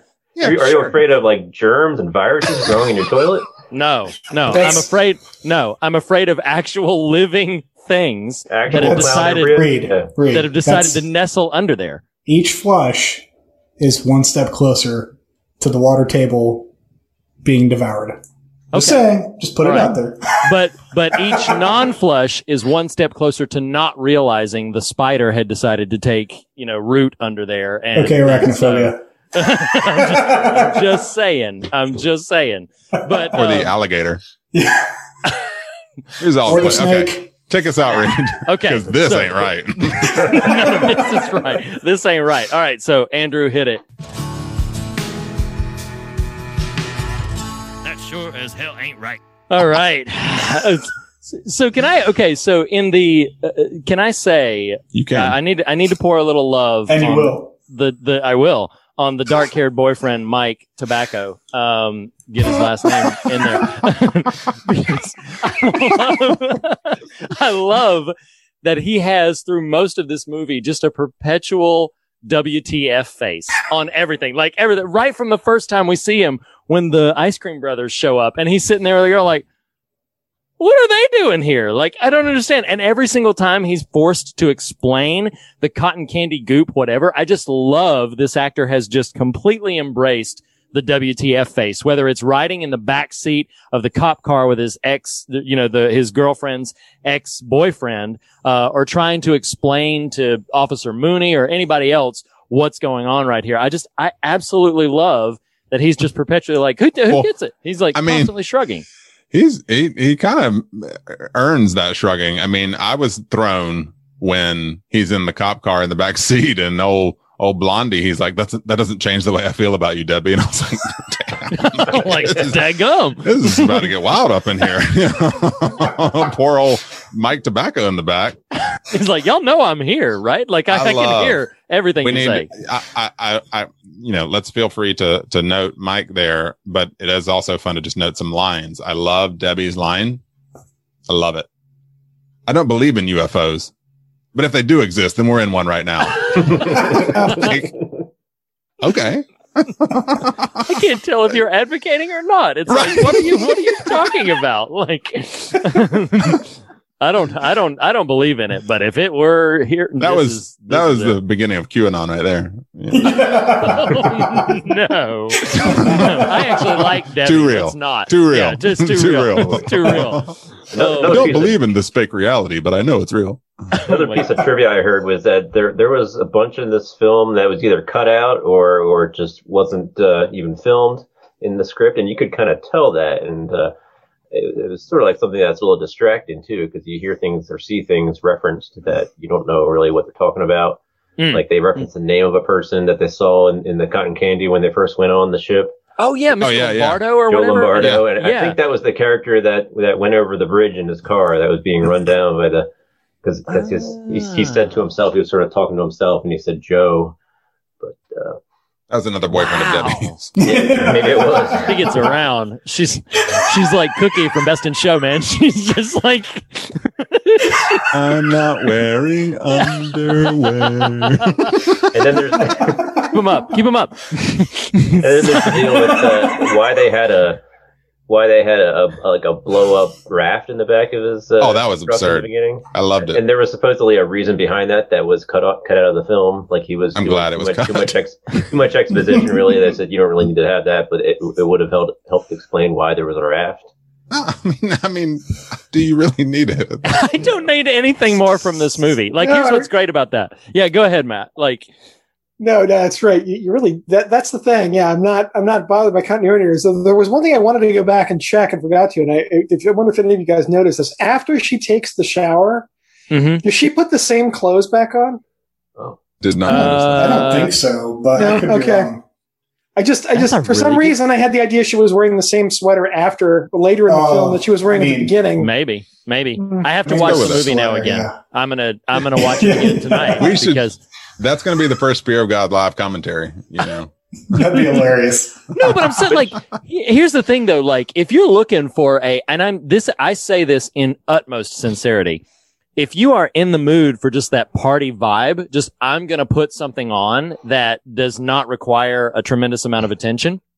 And I'm going to be hanging out with my friends, and it's okay that we're all laughing and talking and stuff like that. Killer Klowns is an ideal sort of situation from that. Because if you get silent for like 5 minutes, you'll get a little bit of plot. You'll get a silly line, but then it's a really, again, it asks so little of you. And it'll knock your block off. Okay, so listen, that poor clown, if there's any death in this movie that's justified, it's that D-bag over there. Like, he smashed that clown's bike. If I honk the horn? I know. Like, what is up with that? And then did you notice in the sound edit that, like, when the clown is going, he's like, put up your dukes, put up your dukes, put up your dukes. Like, it's subtitles, or I wouldn't have heard hilarious. It's so funny, but I was like, man, knock this guy's block off. He deserves it. Like, that is so right. That's so I love. So, Matt, I don't know how up you are on our episodes, but we referenced a while back the Not Your Story for Child's Play, that people in films who just wander into the frame and have a tiny bit of exposition or whatever. And it's like, okay, it's clear that character is occupying a very different movie. And I feel that way about Mooney, because my man is in a Scorsese cop drama. And I love the scene when I want to know, did they just tell this actor, just do your thing? He is opening the drawer at the office with just like this giant flask of whatever. And he's just talking to him. He's just monologuing to himself about all the rich kids he hates. I mean, it is just gold. Some of my favorite lines. Oh man. He is in a different movie. And I love that. Oh, I mean, see the other movie about the nightlife of Crescent Cove and Mooney on the prowl. Yeah. What were you saying, Matt? I mean, with John Vernon, I just, for me, the strongest association is Dean Wormer from Animal House. And that's who I was sort of, it's like, yeah, Dean Wormer became a cop and is in this movie. But part of it is just, he's a better actor than any of the non-clowns in the film. That's the other thing that really feels, I think that may be the other reason why he feels like he wanted it for another movie, because he wanted it for another movie where people can act even with very little to work with. You know? So he brings a personality to the character. Yeah. Yeah. He lives in every moment of that though. Like, he chews on those lines like he is devouring a big juicy steak. He's just like, yeah, oh, you all of you punks and your pranks, you'll never get me, you know, like, it's like every single piece of evidence he just completely dismisses, like, oh really, you're in on it too? He sees the clown he is walk in the hard-boiled drama, you know. I'm totally waiting for him to go like, you're on double secret probation now. Oh my gosh, it's great. But even when the freaking clown like turns his head around, Exorcist style, like Reagan Exorcist style, he turns it around because he tried to club him on the back of the head, like, and then the clown like spins around at him, and then what does he say right before he like gets got? Is he's like, before this night is over, you'll be begging for mercy, or some ridiculous thing. He's just seen the head like spin around on his body. He is undeterred, completely undeterred. Like, no, your mind. He just thinks it's some meth head, you know. Well, he's been through Korea, so yeah, he can survive this. He can survive this. That's for sure. No, it's really funny. Yeah. So obviously, this is not a film with a terrible lot on its mind. Now I am curious, so I'm going to open the floor, and Blake, you mentioned something, but I'm going to open the floor for a second. Like, I got the impression, and I wrote a couple of things down about just like, you know, the allure or attraction of certain things that can be sometimes like a trap for you. But I'm curious. You seemed to express that there's something that kind of brims in the undercurrent thematically that I'd be very curious to hear about. Or did I mishear you earlier? Oh no, I said that there was something that might pop up, and it's not fully formed. I mean, nothing in this film is fully formed. But, yeah, got the sense as I was watching it, and this is something I've been thinking about a lot lately, so it may just be me putting it on the film when it's not actually there in any kind of significant way. But I think for me, it's interesting to see how we are so adept at taking the stereotype or the cliche or the generality of a thing and for granted, basically. And then it comes to bite us in the end. Like, they see the clowns and they think clowns, carnival, circus, happy, joyful times, childhood, all these things. They're all positive things, at least for most people, except for the people who hate clowns. Yeah. But we rely on that as certainty about the nature of that thing. And I think this movie does a ridiculous but still effective job of basically turning that on its head and saying, no, don't be so sure that what is on the surface is not necessarily what is actually there. And you're claiming a scientific certainty that is not actually reality. It's not actually metaphysically real. So yeah, that's the thought that was coming through my head. Well, what's interesting is in the line, and I don't know all the lyrics to Killer Clowns from Outer Space, the theme song, but there's a line in there where it even highlights the P.T. Barnum thing about there's a sucker born every minute, and that pinged for me in the song about this idea of like, oh yeah, that's how they operate, is it's distraction, it's illusion, and then they swoop in. It's the shadow puppet scene. It's the, I'm going to fire this innocent, ridiculous looking popcorn at you, it's all of those kinds of things. One of the more sort of dreadful moments, and we've already talked about, there's some stuff in the precinct, particularly when Mooney gets got and the dummy Mooney and everything. But one of them, I could not remember the end result of when the girl is being lured out. I couldn't remember how that scene ended. Yeah. And I'd seen the film a couple of times, but I was sitting here, I was like, does she bite it? I can't remember if they actually get her or not. She gets she gets pulled back by the mom sort of at the last minute, but I couldn't remember as I was going. And it's a little dreadful because you're like, oh my gosh, like he's totally like luring her out. And that did create this sort of undercurrent of the ways in which we can kind of be undone by our own certitude and the fact of like, no. Mooney is a perfect example of that kind of surrogate of just like, he knows exactly they will never make a sucker out of him. And that is precisely what positions him to be undone, at least in the context of that moment of the film, is just his own hubris and arrogance of saying like, no, I know what's really going on. You will never make a fool out of me. And I think it's interesting, maybe just a glance, and then I'd invite more thoughts or anything else that anybody would have to say. But I think it's interesting that the efforts to make sure they never look foolish wind up actually making them into the fool. And the fact of like, no, I am absolutely never going to be made a fool of, never going to look foolish whatsoever. And it's interesting. I feel like sometimes people who are willing to maybe admit their own culpabilities, admit their own fallibilities, maybe take a little bit of a risk here or there, might actually be the savvier, wiser, more sort of mature navigators of the world, as opposed to what I consider to be a very immature stance of like, no, I'm always right. Never going to make a fool out of me. I'm not going to be duped. I'm not going to be suckered. And that actually winds up being the thing where like you look and sound incredibly foolish because of everything you are insisting and demanding is factual that is clearly not. But, so I respond to that. Does anybody else have any particular thoughts either on that strain or a different thing that Killer Clowns from Outer Space is bringing up? I think the whole plot line of Mooney probably is the deepest part of the script. Oh yeah, easily.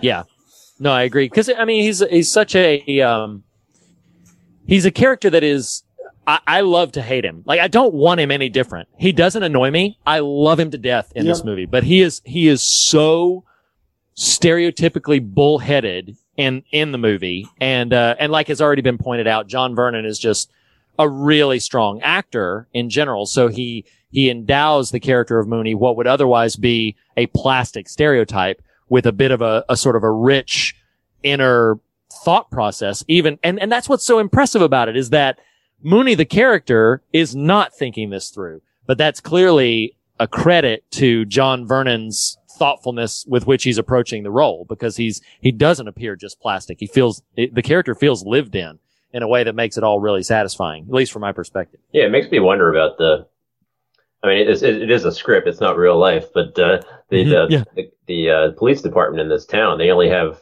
these two cops that they show, and neither of them is the chief. It seems like they're on the same level, though the one's more senior, has been there a longer time, and he belittles Dave, who had recently been to the academy, and I guess somehow Mooney had gotten onto the force without having to go to the academy, and he fought in Korea. But he fought in Korea. I guess that's how he got his on-the-job training, being in the army. Yeah. He very much reminds me of a Police Squad style character. Yeah. I agree with that. Was that around that time in 87? Police Squad, I think, was earlier. Police Academy, I think, started 81, 82? Yeah. That I don't know. That's not Police related, Squad, but that still might have inspired Killer Clowns and the police there. But maybe. Yeah. Killer Clowns is like the nexus event for so many cinematic touch points. Inspired so many police procedurals. Mission to Moscow, man. Well, I will say that something that, God, I can't believe I'm going to try to wrangle some meaning out of this. But something the movie does that is smart is it leans in to this thing and the sort of dichotomy that's coming to mind that is malformed, like a tendrilled clown head out of your hamper, is the dichotomy, the dissonance between form and intent. And what I mean by that is, why on earth? Because this was the thought that was the brain train that was coming to me a couple minutes ago, is like, why on earth at any time did we ever sort of convince ourselves collectively that clowns were okay, right? So that's sort of the question mark, which isn't to be so cynical as to say nothing bearing this level of artifice of makeup and big smile and hair, like that's not meant and can't have a joyful essence to it. But as a society, we have decided, no, in fact, it is the opposite. It is nefarious. It is, malicious in its intent. And so I'm thinking of just iconography in art, in film and whatnot. And I'm going to make a parallel here, because like you see a clown in a film and 9 out of 10 times, okay, it may not be strong language here. It may not be a pedophile, but it's not a good guy either. You know what I mean? Like that's the iconography that's meant to register that. And I thought about this recently. And I won't linger long here, but my wife and I just watched Mayor of Easttown on HBO, and there's a priest character, and you're like, something's up with him. And it's just the way we tell our stories. And it's, on the one hand, I want to fight against that cynicism, right? That assumes iconography signals intent, but and it's shorthand. It's storytelling shorthand. It's, a clown. Oh, let's lean in hard and make this Pennywise. Let's lean in hard and make them, kind of cannibalistic alien creatures. You're just taking it to this new level. But I don't know. So I'm not going to land anywhere real specific, other than what is sort of kind of coming to me is just this dissonance between the form we choose to give things in our storytelling and the stories in our own minds, in our imaginations, and what the essences are and how those are dichotomous often.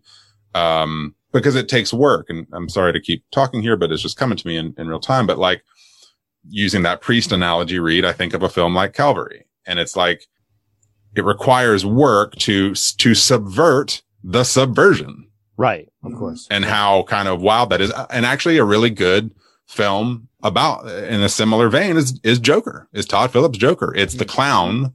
It's you're taking the thing, we've applied the maliciousness to it, and now we're subverting it back and trying to root it into some sort of, I don't mean to suggest real world per se, but, like trying to find character and heart and humanity in that. And I just find that, I don't know, I find it interesting, the form versus intent kind of idea, and how we synchronize or don't those things in what we consume. Does it promote cynicism, blah, blah, blah. So it's a weird, really brain train that I'm on.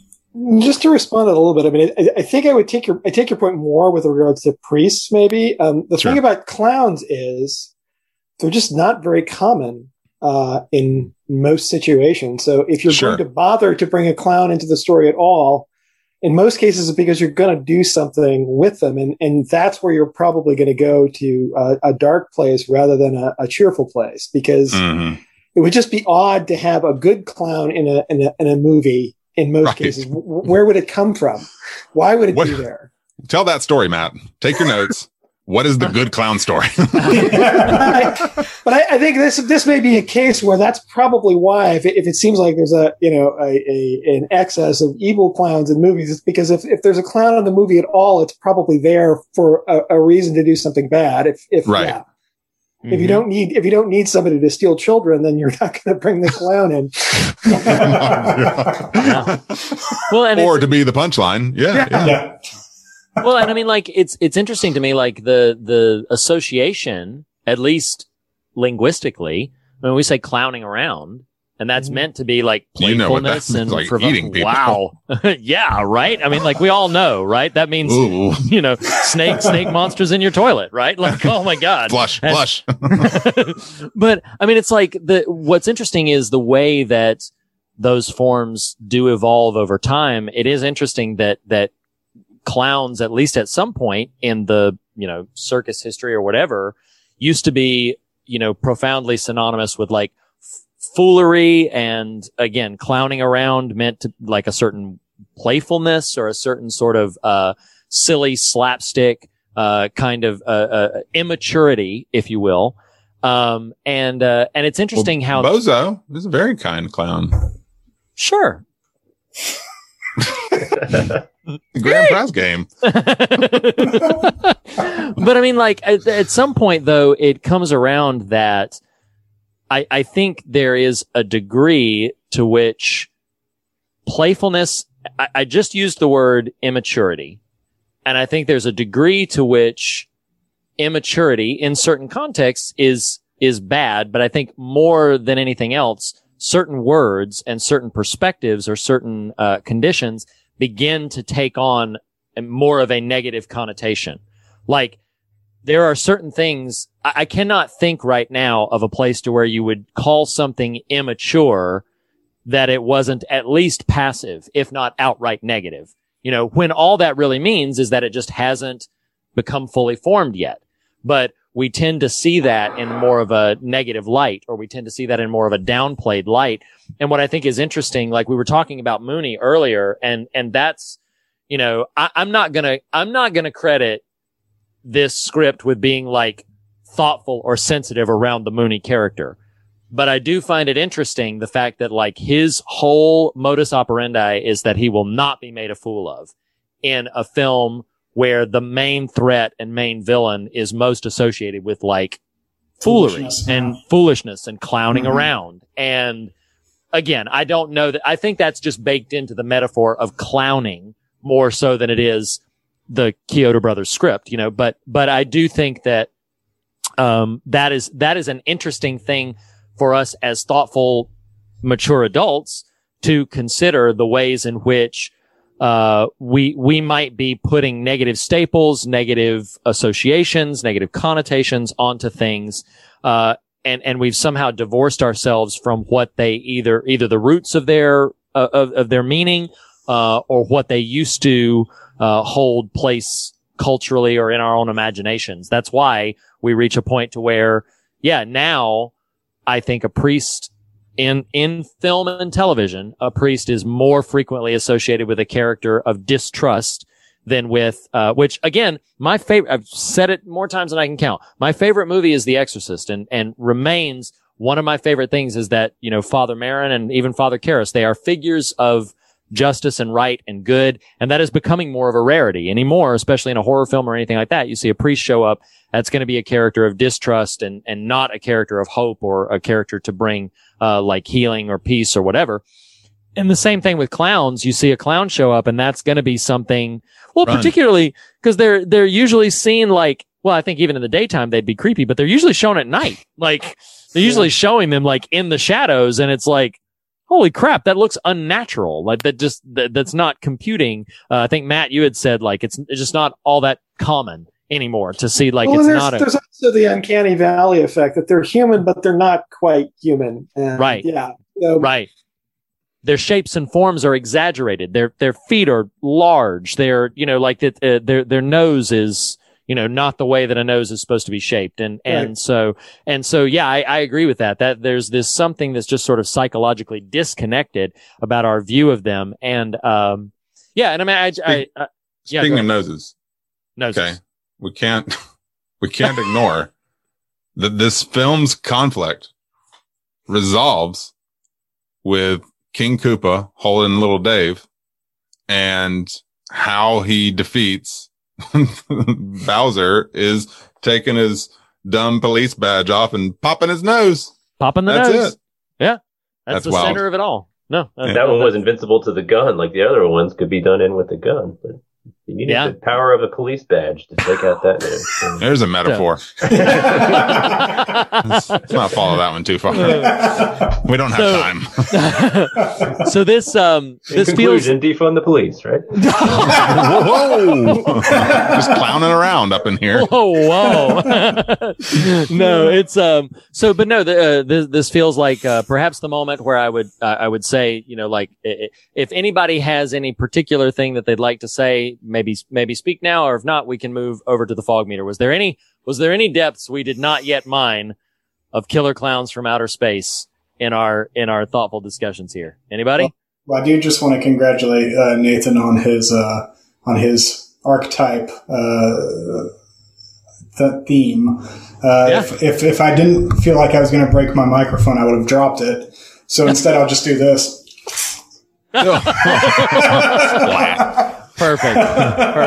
Perfection. Okay, so we'll move things to the fog meter, our patent pending metric of fear and God, where we rate these films on their scares and their substance. Yes, we are about to do so for Killer Clowns of Outer Space.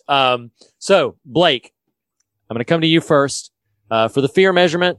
How scary the thing is, unnerving, unsettling, you know the deal. What do you give it on a scale of 1 to 10, Killer Clowns from Outer Space, on the fear measurement? I think this is the kind of movie that actually causes y'all's metric to break down a little bit. Thanks, Blake. Because it's not terribly scary. So I'm gonna give it a 4 for scary, because there are a few moments like the dummy, and like the cotton candy, scenes, and for whatever reason, the shadow play sticks in my mind to this day. I don't know why. It's not particularly scary, but it's iconic, I guess. Mm-hmm. There's enough in there to say it's at least dreadful or scary. So I'm gonna give it a 4. Okay, cool. Matt, what would you give it for the fear measurement? I think 4 is about right too. I'm tempted to give it 1 more just for the potential to mess with the idea in your own head after you've watched it. So maybe I'll give it 5. But yeah, it's not very scary, but I don't care. Right. Concurred. Steve, what would you give it for fear? I give it a 6. I think it's definitely classified as a horror movie, but it's PG-13 is what they gave it, but I don't think it's really over the line too far in PG-13. It could have been PG. I wouldn't have questioned it too much. So I think it would be scarier if you're a kid, like I was a kid when I first watched it. So I think it's still scary, but it's uneven tone kind of leaves you not being too traumatized at all by it. Understood. What would you give it, Nathan? I'm going to risk misusing this word, but I feel like it's got a very Proustian quality to it. That, I'm not really joking. I mean, I think for the wrong audience at the wrong moment, or the right audience at the wrong moment, it could really jack you up. You know, I mean, I imagine if my kids caught glimpse of that, or like I identified for myself at a particular age. So for pure that kind of aspect to it, I'll go with the 6, which I do think is slightly kind, but feels appropriate. Sure. I think I'm landing for lots of the reasons that have already been said. I'm gonna split the middle here. I'm gonna go 5. And I think it's because, I think, I like the way you said that like the right audience at the wrong time, this could be a pretty scary film. So I'm gonna kick the door down on the God meter, which is our measurement of substance and the thing that this has on its mind.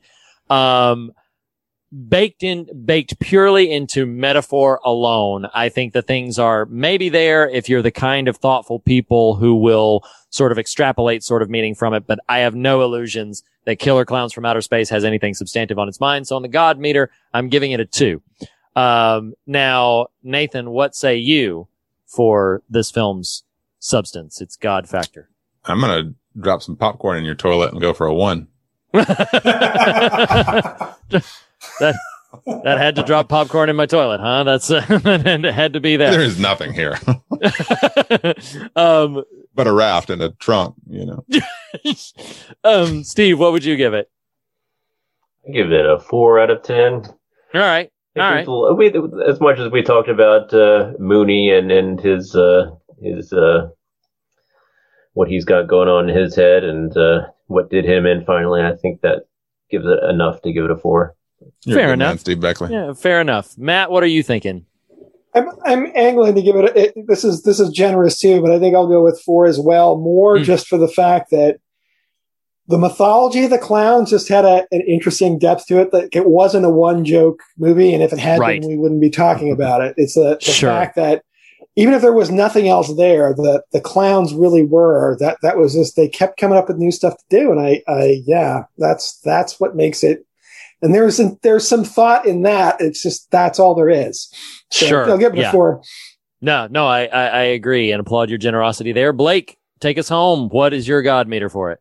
Yeah, I think I'm going to have to go with a 4 also, but I will say that these are the kinds of movies that I love thinking about to the point of trying to find something deep and fascinating about it. Like, everyone can say something about Raging Bull or The Shining or anything like that. Those are pretty easy to pick something, deep and thematic from. But can everyone pull something from Killer Klowns from Outer Space?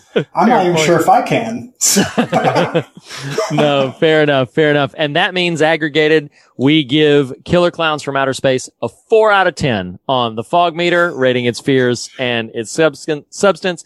But I think the more pressing and important question is, would we recommend Killer Klowns from Outer Space for consumption? Matt, I got to go to you first. Would you recommend Killer Klowns from Outer Space for people to watch? For a certain kind of person, like I thought about asking my wife to watch this movie, and I realized she just would not have enjoyed it at all. It's just it's like if the clown stuff doesn't work for you, if you don't find it clever and interesting, then you're just gonna be like, why did you make me look at this? But if you're the kind of person who can like this movie, I guess it's kind of like what I was saying about Stranger Things, except in this case, it really is to my taste. If you're the kind of person who would like this movie, yes, you will like this movie, and I recommend it. Yeah, no, I completely agree. Steve, what do you think? Do you recommend Killer Klowns? I think for general audiences, I would not recommend it. I remember when I was a kid and I was watching it on the premium cable channels, the rest of my family would hear about this title and like, no, that doesn't look good, or even catch a glimpse on it, like, no, don't watch that. But I would watch it by myself anyway. But just going off of that experience and knowing what it contains, I wouldn't generally recommend it, but to the hardcore, drive-in style, grindhouse style horror fan, I think it would really be something worth watching. So with that caveat. That makes a lot of sense. Blake, you recommend it? No caveats, yes. Yes. Done. Oh, man, you're convinced. Yes to everybody. That's awesome. Nathan, you recommend Killer Klowns? Define the word recommend.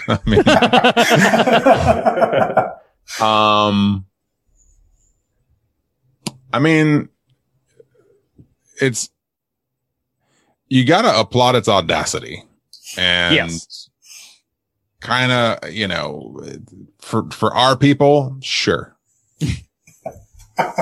for normal people, no. No. Do it that way, you will. Yeah, I think my answer to it will be this. Hear the title, Killer Clowns from Outer Space. And if your immediate reaction is, well, that sounds fun, please watch it. You will have a good time. If your immediate reaction is, no, thank you, then yeah, sure, don't bother.